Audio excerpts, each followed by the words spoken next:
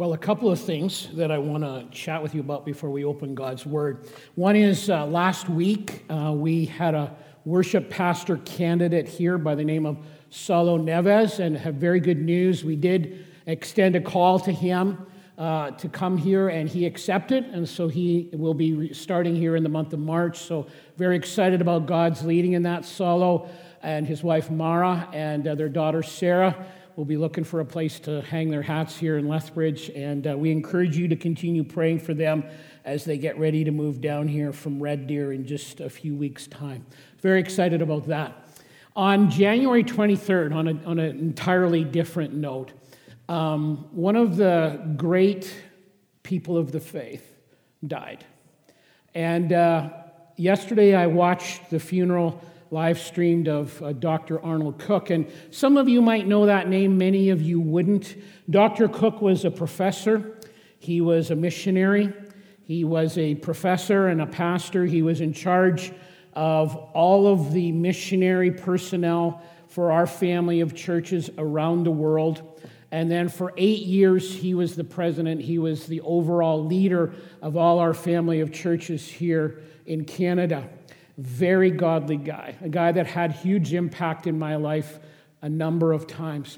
As a speaker, Dr. Cook was a very plain-spoken guy. He kind of shot from the hip, and he would call himself an exhorter, and he was an exhorter. And he was known as well for his little sayings. Everybody called them Cookisms.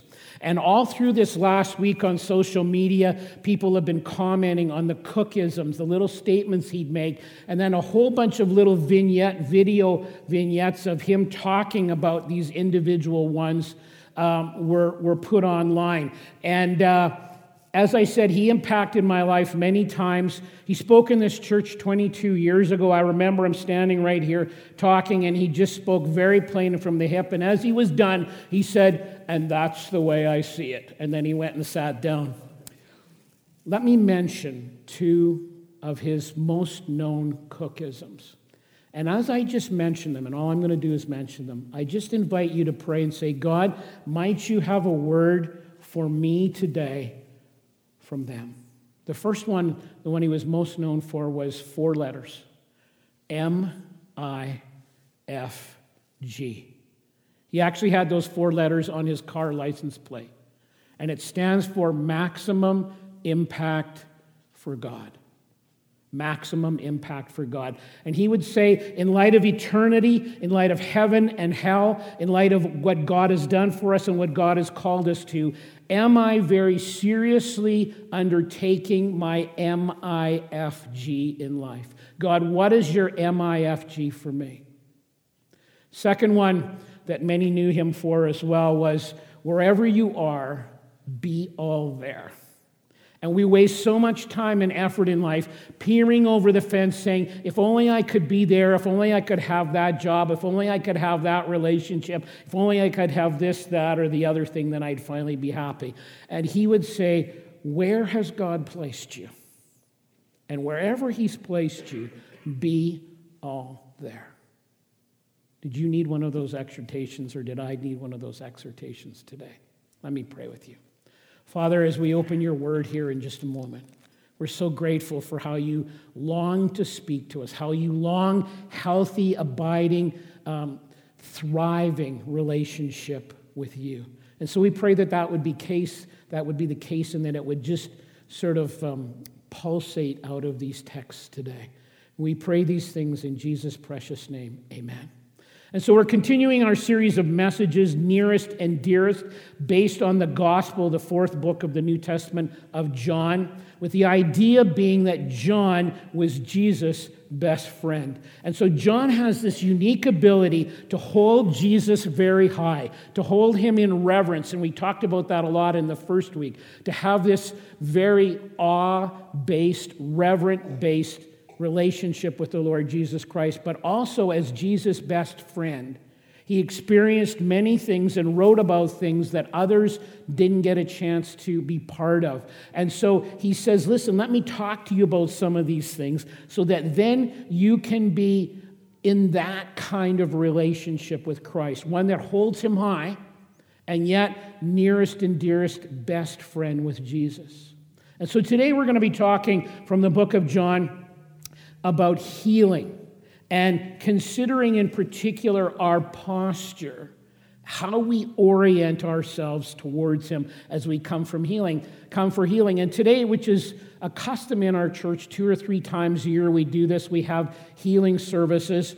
And we're going to have 4 stations set up around the sanctuary. And you're going to be invited to come to be prayed for a spiritual need, for an emotional need, for a physical need, on behalf of someone. Whatever the case may be, we invite you to be praying in these next minutes and saying, God, what do you want to do in my life? What do I really need from you? And we will ask you to specifically mention that as you come, and we will pray for you. And in fact, it's interesting. I was just chatting just a few days ago with someone from our church, and they talked to me about how at the last healing service, God healed them completely as we prayed. So we're going to be reading 2 stories this morning and just very briefly considering them. And as we read these 2 stories, just look at the posture towards Jesus. And so if you have your Bible, turn with me to John chapter 5, 4th book in the New Testament. John chapter 5, beginning in verse 1. Sometime later, Jesus went up to Jerusalem for a feast of the Jews.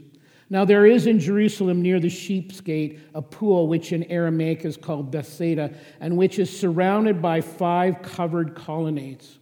Here a great number of disabled people used to lie, the blind, the lame, the paralyzed. One who was there had been invalid for 38 years. When Jesus saw him lying there and learned that he'd been in this condition for a long time, he asked him, "Do you want to get well?" "Sir," the invalid replied, "I have no one to help me to get into the pool when the water is stirred. While I'm trying to get in, someone else goes down ahead of me." Then Jesus said to him, "Get up, pick up your mat, and walk." And at once the man was cured. He picked up his mat and he walked. The day on which this took place was a Sabbath. And so the Jews said to the man who had been healed, "It's the Sabbath. The law forbids you to carry your mat." But the man replied, "The man who made me well said to me, 'Pick up your mat and walk.'" So they asked him, "Who is this fellow who told you to pick it up and walk?" The man who was healed and had no idea who it was, for Jesus had slipped away into the crowd that was there. Later, Jesus found him at the temple and said to him, "See, you are well again. Stop sinning, or something worse may happen to you." The man went away and told the Jews that it was Jesus who had made him well. Now, there's many things we could comment on this, and I've preached on this passage before, and so I'm not going to do the whole thing. I'm just going to pick out a couple of nuggets from this passage. And the first one is this very curious question from Jesus: do you want to get well? And it's curious because we would naturally assume that anyone and everyone wants to get well. But from this passage, and just from what we know in life, clearly not everyone does. And so the first part of the posture, if you were to come today, revolves around the idea of wanting to preceding how to. Wanting to really precedes how to. Do I really want to receive what God wants to give? Because oftentimes we don't. And when it comes to being healed, some people would rather just keep complaining than make the needed changes that they need to. And so they go to the doctor, and the doctor says, you need to do this, that, and the other thing, and that'll help you down the path towards wellness. And the person says, no, I don't want to do any of those things. It's too complicated. I don't want to respect your counsel. I just want more pills. Not that there's anything wrong with medication, but sometimes people will say, I just want more pills.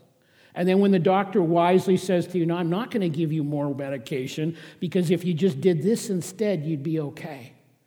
We walk out and we say, what a lousy doctor, and I'm going to go find someone else, and we tell them a different story so we can get the medication so we don't have to be obedient. Am I ready to hear? Am I ready to obey? to do whatever God calls me to do. Because Jesus wants to shape something in me through this whole process. And so want to precedes how to. Do I really want to get well? You know, it's interesting to me that it says in verse 3 that there's a great number of disabled people, the text says. But at that time, Jesus doesn't go and heal every one of them. He just heals one person. And so how God goes about it in terms of timing and when he wants to do what he wants to do in a person's life is very evident here and in the next passage we're going to look at. Another idea about posture is that at times we're very jealous when God heals someone or does something in that person's life when over there, and he doesn't seemingly do anything in our life. And we can't be happy for them. We can't rejoice with them. We can't praise God for what he's done. And maybe an adjustment of that posture needs to take place. Or sometimes, as we're going to discover in both these passages, God does something in a way that we're not comfortable with. At least some people aren't comfortable with. And we're not used to him doing it that way. And so we attack, which happens in both these passages, what God has done. You healed this guy on the Sabbath. That's against one of our 612 man-made rules that says you're not supposed to heal on the Sabbath. You asked this guy to carry his mat. That's against another one of those rules that we created, and you got him to do that. We're mad with you. The 10 Commandments are clear that we're to take a break on the Sabbath for worship and for rest and things of that nature. But these guys looked at what God had written and said, we need to add some fine print because God did not do a good enough job. And so we're going to write our 612 rules on top of what God has already said. And so another part of the posture is we need to cling to God's principles and then be very flexible with methods. And sometimes we're really not up for that. We want it the way we want it, the way we're used to it happening.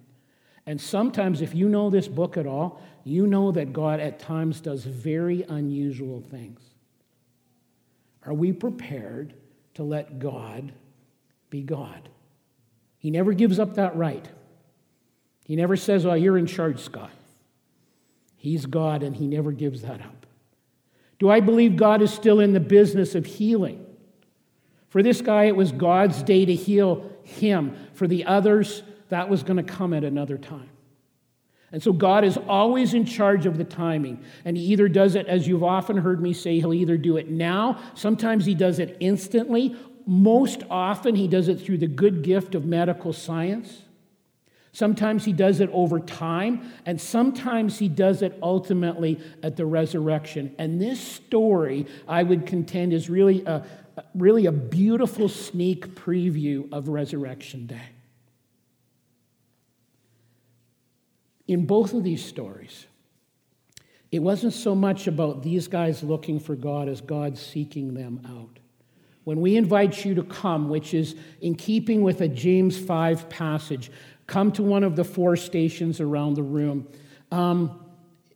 Really what you're doing in obedience to James 5 is you're really humbling yourself. And you're saying, I'm coming to God. I'm coming to ask you to pray for me. And it's kind of a humbling thing. And you're saying, I need help. In this story, Jesus seeks them out. So I don't know what your situation or your story is, but what might God be saying to you in all of this? Do you want to get well? Very serious question. Let's turn over to chapter 9 and read a few verses out of there at a second story. John chapter 9, beginning in verse 1. And another story of Jesus healing, because Jesus is the healer. As Jesus went along, he saw a man blind from birth. His disciples asked him, Rabbi, who sinned, this man or his parents, that he was born blind? Neither this man nor his parents sinned, said Jesus, but this happened so that the work of God might be displayed in his life. As long as it is day, we must do the work of him who sent me. Night is coming when no one can work. While I am in the world, I am the light of the world. Having said this, Jesus spit on the ground, made some mud with the saliva, and put it on the man's eyes. Go, he told him, wash in the pool of Siloam. This word means sent. So the man went and washed and came home seeing. His neighbors and those who had formerly seen him begging asked, "Isn't this the same man who used to sit and beg?" Some claimed that he was. Others said, "No, he only looks like him." See, they weren't used to this, and so when it happened, they couldn't really believe it. This can't be the same guy. And he speaks up and says, "I am the man." In other words, I know that I was the guy, and I know I've been blind for at least 30 years, so I am the person. "How then were your eyes open?" they demanded. He replied, "The man they called Jesus made some mud, put it on my eyes. He told me to go to Siloam and wash, so I went and washed, and then I could see." "Where is this man?" they asked him. "I don't know," the guy said. They brought him to the Pharisees and the man who had been blind, and now the day on which Jesus had made the mud and opened the man's eyes was a Sabbath. Therefore the Pharisees also asked him how he had received his sight. "He put mud on my eyes," the man replied, "and I washed, and now I see." Some of the Pharisees said, "This man is not from God, for he does not keep the Sabbath." But others asked, "How can a sinner do such miraculous things?" So they were divided. Whenever we're sick or there's unresolved issues in our life, we will typically find ourselves wondering if there's a spiritual cause for that. And so we find ourselves, we're praying, and we ask more times than we can count. What's the root of this, God? Why is this happening? And so we're wrestling with this idea. I don't want to have a victim mentality. I don't want to blame this perhaps on a demonic attack. I don't want to go on a wild goose chase for something that might not be there. But on the other hand, I don't want to accept less than what God has for me because I'm not listening. So God, what's the deal here? So let's look at some further posture questions that this passage would seem to suggest. And the first one that we often roll around in our mind is that question of why. So even though probably no one in this room can really relate to this, let's try to emotionally connect to this man that's blind from birth. He's never seen the sun set or rise. Many people in his community, and even in our world right now, would assume he's cursed of God.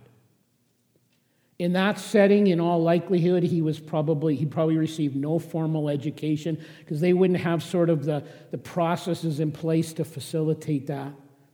He couldn't work in the typical ways, and he would have been severely limited, especially in that era, in that culture, with the things he could do. He more than likely would never have been given a chance to get married or have children or anything like that. And people were cruel to him. The disciples were cruel to him. He's not blind. He's not deaf, rather. He's blind. And they come up, and more than likely, he could hear them say this. Who sinned that he's blind like this? Was it him or his parents? And I wonder how many people are in this room that have some kind of a chronic illness or some kind of a chronic limitation in some way, and you've had any number of people come into your life and say things that are not just not helpful, in fact, are deeply cruel. We need to be careful what we say to people. And so the disciples basically see this through a very rudimentary lens, and they say there's two options. Who sinned, this guy or his parents? And we often tend to go down one of two paths in life. One would be made to be described as the karma path, and the other is the kingdom path. And the karma path is a man-made invention, which would understand that good things happen to good people and bad things happen to bad people. And a large part of the Eastern religions that sort of spawned that has been transferring over into our thinking as well. And so the tendency with that is to not have a lot of compassion for a person that's suffering, because obviously they or their family deserves this. And if I show compassion, I'm actually short-circuiting the process as I'm interfering with their ability to pay their karmic debt. Think about how often we stumble into this. We see somebody where something difficult or bad happens into their life, and we may not say it out loud, but we're thinking, I wonder what bad thing they did to deserve that. Well, in this case, Jesus says, listen, it has nothing to do with sin. It's all about suffering. And there can be a number of reasons, which we've talked about any number of times over the years, as to why a person is sick. Let me just mention a few of them again quickly to you, just to be reminded. One of them could be sin. It could be the reason a person is sick is a direct result of their wrong, sinful choices. So, for example, they drink too much alcohol, they drink it to excess, and their liver is shot. Or they don't do enough exercise, or they don't take their chiropractors or their medical doctor, whatever's advice, and serious consequences come as a result. Sometimes it's the result of family sin. And so a woman is pregnant, and she drinks alcohol while she's pregnant, or her significant other, her spouse, is an angry, abusive man, and he pushes his pregnant wife down the stairs in a fit of anger. And the unborn child suffers as a result of their sin. But sometimes it's not their sin or someone else's sin, parents' sin. It's just a fallen world. We live in a fallen, broken world. And as a result of that, we live in a world that's unfair, in a world that's often unjust. And so people become ill, or they aren't treated appropriately, or they're affected because they live, and we live, in a broken world. Sometimes it's because of demonic attacks. And the demonic attack comes and a person is sick not because they're ungodly, but because it's just the opposite. They're godly and they're leading a holy life, and they're attacked by the evil one as a result of that.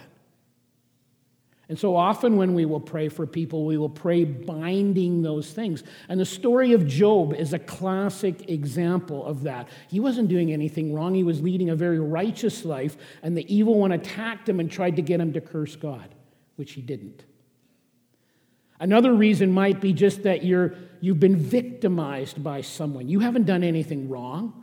You didn't deserve this. It's unjust, unfair world, but you're deliberately victimized by someone. And the story of Joseph in the Old Testament is a classic example of that on numerous occasions. Sometimes it's just mysterious, and we just don't know why. John chapter 9 is an illustration of this.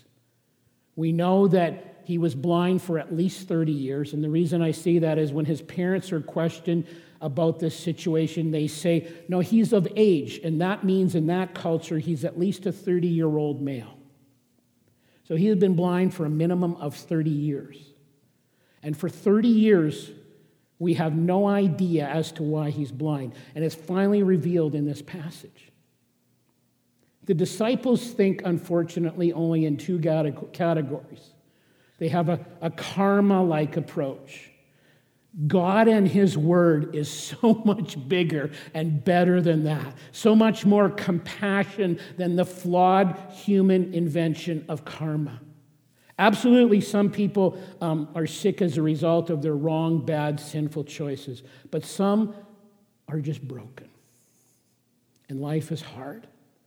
Not because of sin, but because of suffering.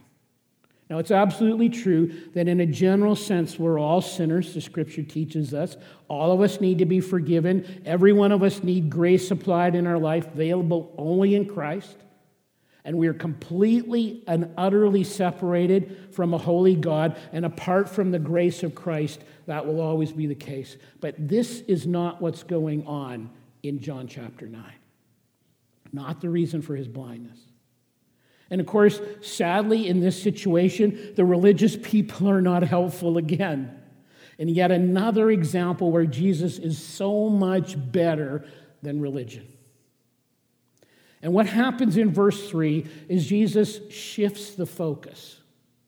The disciples want to make it about why. Jesus shifts our posture from why to how. How can God be glorified in this situation? How can I honor you, God, with my life? And there's at least 4 answers to that question. How I can honor God with my life in this circumstance. And the first one, even though it's not applicable here, is just in the area of sin. If I'm sick or I'm needing some healing or a touch in my life in some way because I've sinned, the good news is I can repent.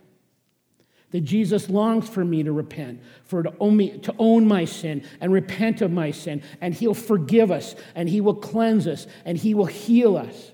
And this glorifies God. When a life is changed like that, God is glorified and honored. So that's one way. Another way is just as a testimony, as an encouragement to people that are already part of the family of God. When we see someone who is faithful to God and honors God in their suffering, it's an incredibly powerful message that challenges us to be faithful.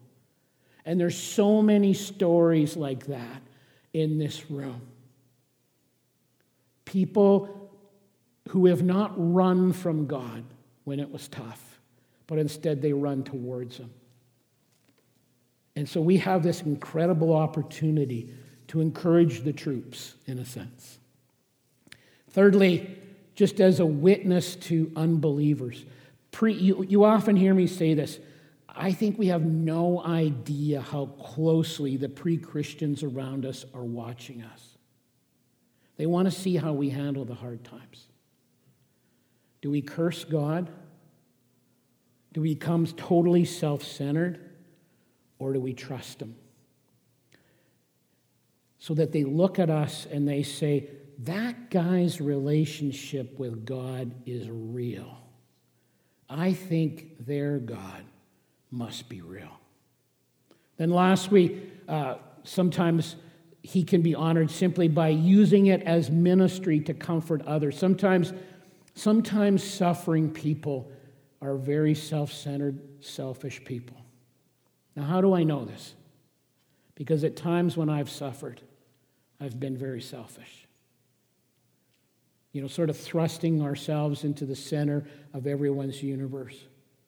Instead, we can take the approach that, we can honestly say, it hurts. You don't pretend like it doesn't hurt. It hurts. And no, I'd like to know why, but I don't understand.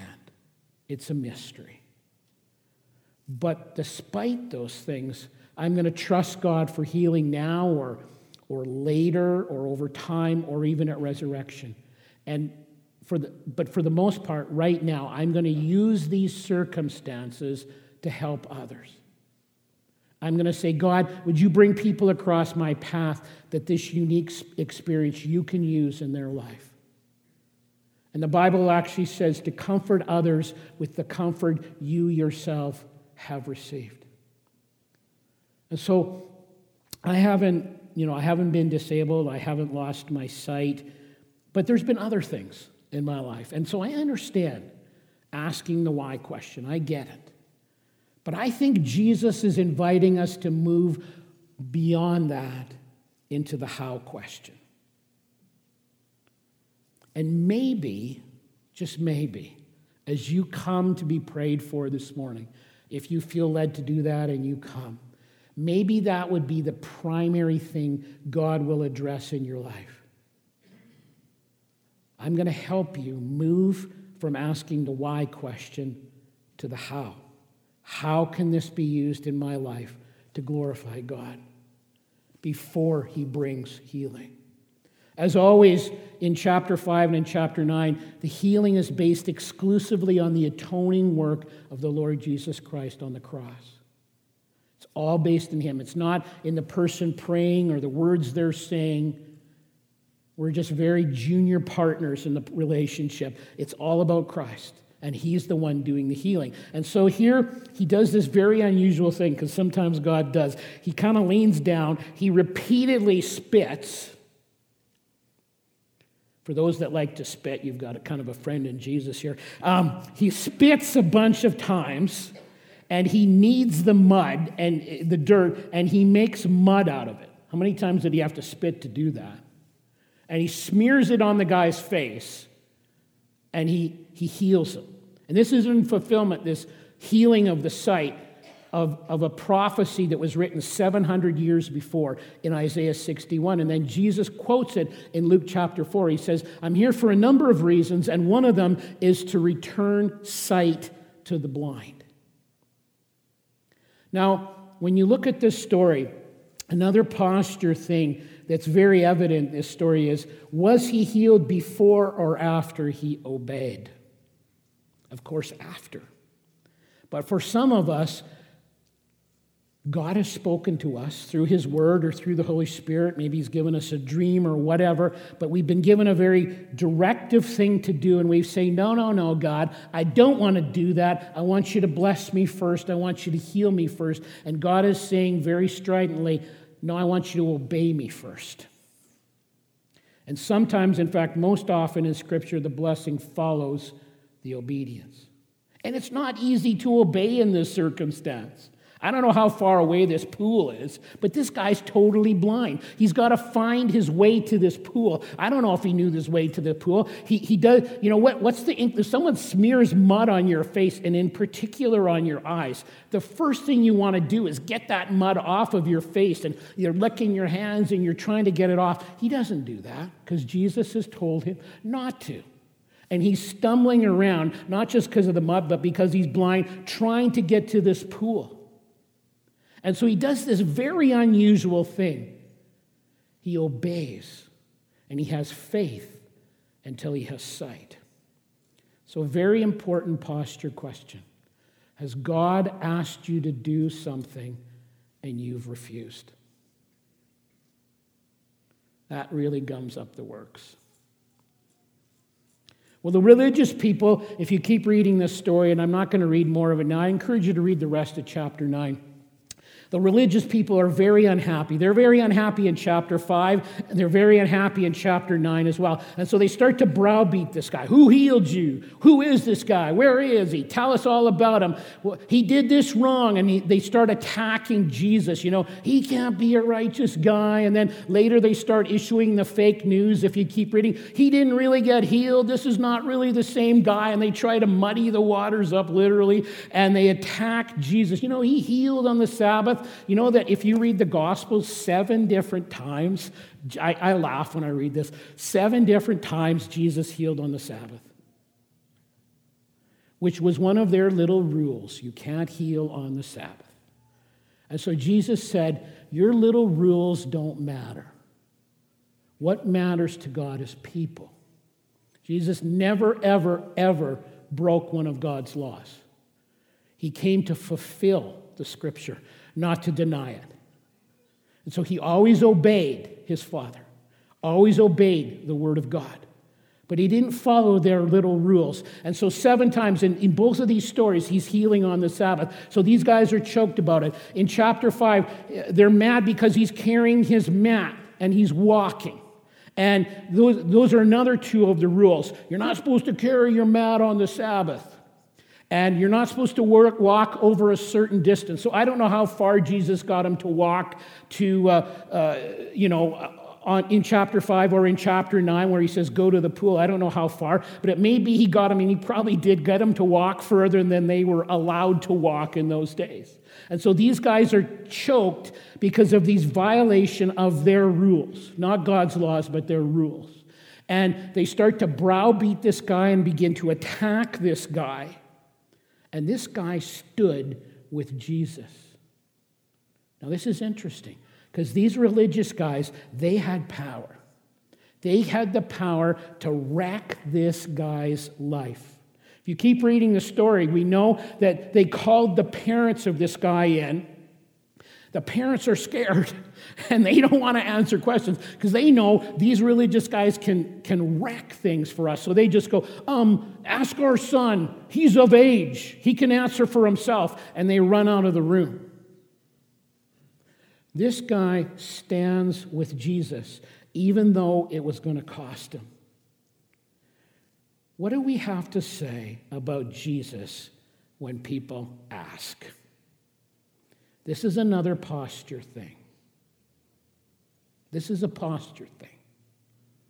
We don't have to have all the answers. This guy says, if you read the story, he goes, I don't know too much about this guy. All I know is this: I was blind and now I see. They keep pressing him and he goes, well, I don't know what his name is. I'm guessing, it says in verse 18, he says, I'm guessing he's a prophet, but I don't really know. And then as you keep reading in verse 28, it says they're throwing insults at him and then they eventually throw him out. In other words, he's in big trouble in their eyes. If you read verses 35 to 41, Jesus hears that this guy has stood with him through thick and thin. And by the way, let me just pause and say, if you said some things about Jesus or not said the things you knew you should, and you're ashamed of that, he can forgive you. You haven't wrecked your relationship with him. He wants you to own your stuff, wants me to. But he'll forgive you because he wants a great relationship with you. So don't let that be the barrier as to why you don't come today. Now, I've forgotten where I was, so let me think here for a second. He says to Jesus, Jesus finds him, because he's heard that they've been browbeating him, insulting him, and throw him out of the place. And that's not good news in that culture. And in verse 35 to 41, Jesus seeks him out. And he finds him, and he says this very important question. He says, do you believe? Jesus says to the guy, basically he says, do you believe I am your king? And in verse 38, beautiful confession, the guy says, yes, I believe, Lord. I believe, Lord. This is a beautiful confession of faith. And then he worshiped him.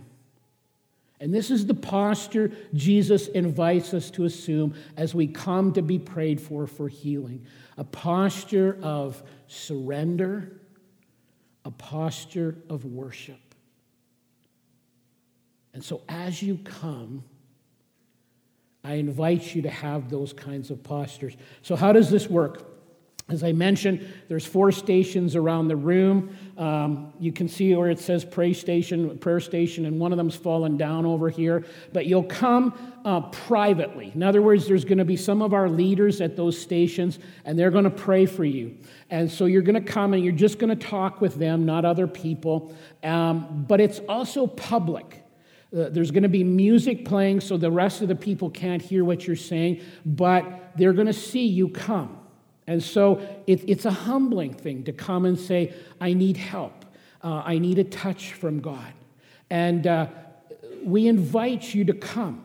It doesn't matter which station you go to. Don't think that you got, well, I got to be prayed for by that certain person, because it's not about the person. It's not about the formula of the words. It's all about Jesus. He's the one that does the healing. And so we invite you to come to be prayed for. We say to our people, all of the spiritual gifts can be at play here. So we don't know what God's going to do, but we come in faith praying bold prayers. One question we will ask you for sure is, as specifically as possible, what do you need from God? Because we want to pray specifically. Now, both of these stories are of physical healings, but you might have an emotional need. You might have a spiritual need. There's many different stories in the passage. In fact, Jamie last week, as he was preaching from chapter 4, referenced the story of one person coming on behalf of another person for healing. So you might want to come on behalf of a loved one for prayer for them. Whatever it is that you need from God, we're very privileged to pray for you. As you come, they will ask you that question. They may ask you some other questions. Sometimes nothing gets asked. Sometimes several questions get asked along the line of those posture questions we've referred to today. As we pray, I invite our people, and we've talked about this, to pray bold prayers, faith-filled prayers, and yet not demanding prayers, because we understand very clearly God is God, not us. He's in charge. We understand that God decides how a person is touched. We understand He decides on the timing, whether it's instant, the methodology, whether it's over time, or if it's going to be a resurrection. We invite you to come. Kind of keep the areas, you'll see where they're sitting, keep those areas private. In other words, if you're not coming, just pull back a little bit. And if you're welcome to stay and pray for the people. You won't know what's being said, but just pray for those being prayed for. Or if you don't want to, just feel free to exit the room and do your visiting out there. Let's conclude our time now in prayer, and then I'm going to invite those that are going to be helping at the different stations to move there and get those set up. Let's pray.